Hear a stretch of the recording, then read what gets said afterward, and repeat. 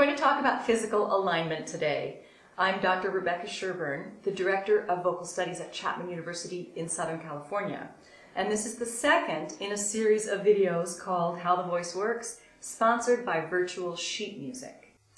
If you've ever studied yoga, the language I use to assist us with alignment will be familiar to you.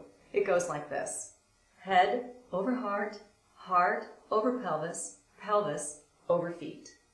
To feel these alignments, we're going to use an imaginary plumb line which starts at the ceiling right above your head.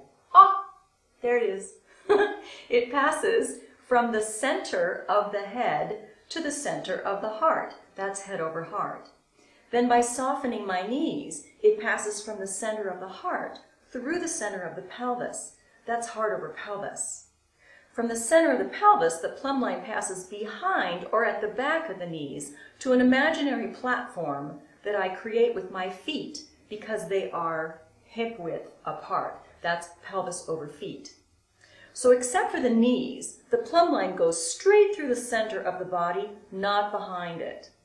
Backing up to a wall, flattening out the middle of the back and the neck with the hands straight back and the feet close together, puts the plumb line behind me. I'm leaning back, and that's really not good alignment for singing.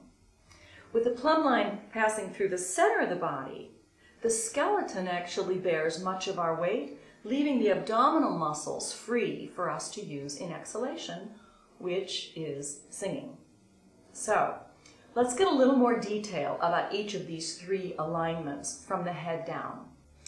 The head actually weighs about 10 pounds. It's heavier in the back than it is in the front because the sinus is hollow. And this can cause the head to tip back like this. That puts a lot of strain on the area where the vocal folds are, and it can actually prevent us from singing high. So we don't want the head to tip back. We want the head to sit on the neck in such a way that we can look evenly across the horizon, like this, straight across. There's a relationship between the position of the head and the sternum, this bone that our ribs are fused to in the front. To feel this relationship, take your index finger and place it on your chin, and your thumb and place it on the sternum. You might feel like your head is slightly down and your sternum is slightly up, but for most of us, that is the correct position. The sternum should always stay high in classical singing, whether we're breathing in or singing out. If it falls, it can cause a collapse of our alignment that looks like this. Low chest, head tips back. And we don't want that. That messes up head over heart. So to get the heart over the pelvis, I just soften my knees. They're not really bent, they're just soft. And that should allow the pelvis to come into a neutral position and to line right up underneath my heart. The higher the heels we wear, the more bend there has to be in the knees. In flats, the knees are just soft, but in heels, they're bent and the weight shifts back slightly onto the heels. If my knees are locked back, there could be a sharp curve in my lower back and a forward bend in my abdomen, and we don't want that. That won't work. Likewise, one can sway the pelvis too far forward in this kind of skater, dude, cowboy position. It's fun, but it's not what we want.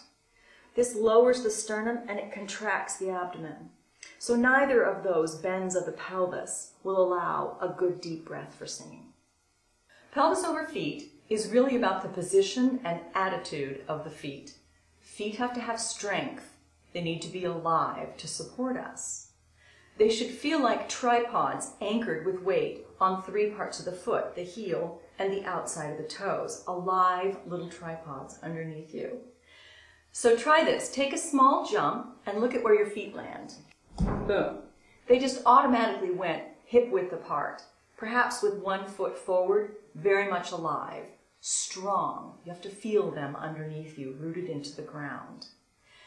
The main issue with the feet is that they cannot be too close together, and both feet need to bear equal weight. If the feet are close together, the muscles of the abdomen have to work to keep us balanced. And we use the abdominal wall for steady exhalation, which is singing. So we don't want postural muscles, abdominal muscles, tightening up, holding us in some awkward position because our feet are too close together. So again, let's draw the imaginary plumb line from the ceiling. See it? Through the head to the heart. From the heart by softening the knees through the pelvis. From the pelvis, the plumb line passes behind or at the back of the knees to an imaginary platform created by my feet because they're hip width apart with weight on both feet equally. When I'm in alignment, I feel heavy in the lower part of the body, rooted, grounded, and I feel light and flexible with the upper part of the body, and that's exactly what we want for good singing. So as you breathe to sing, think about plumb line alignment. Happy singing. Bye!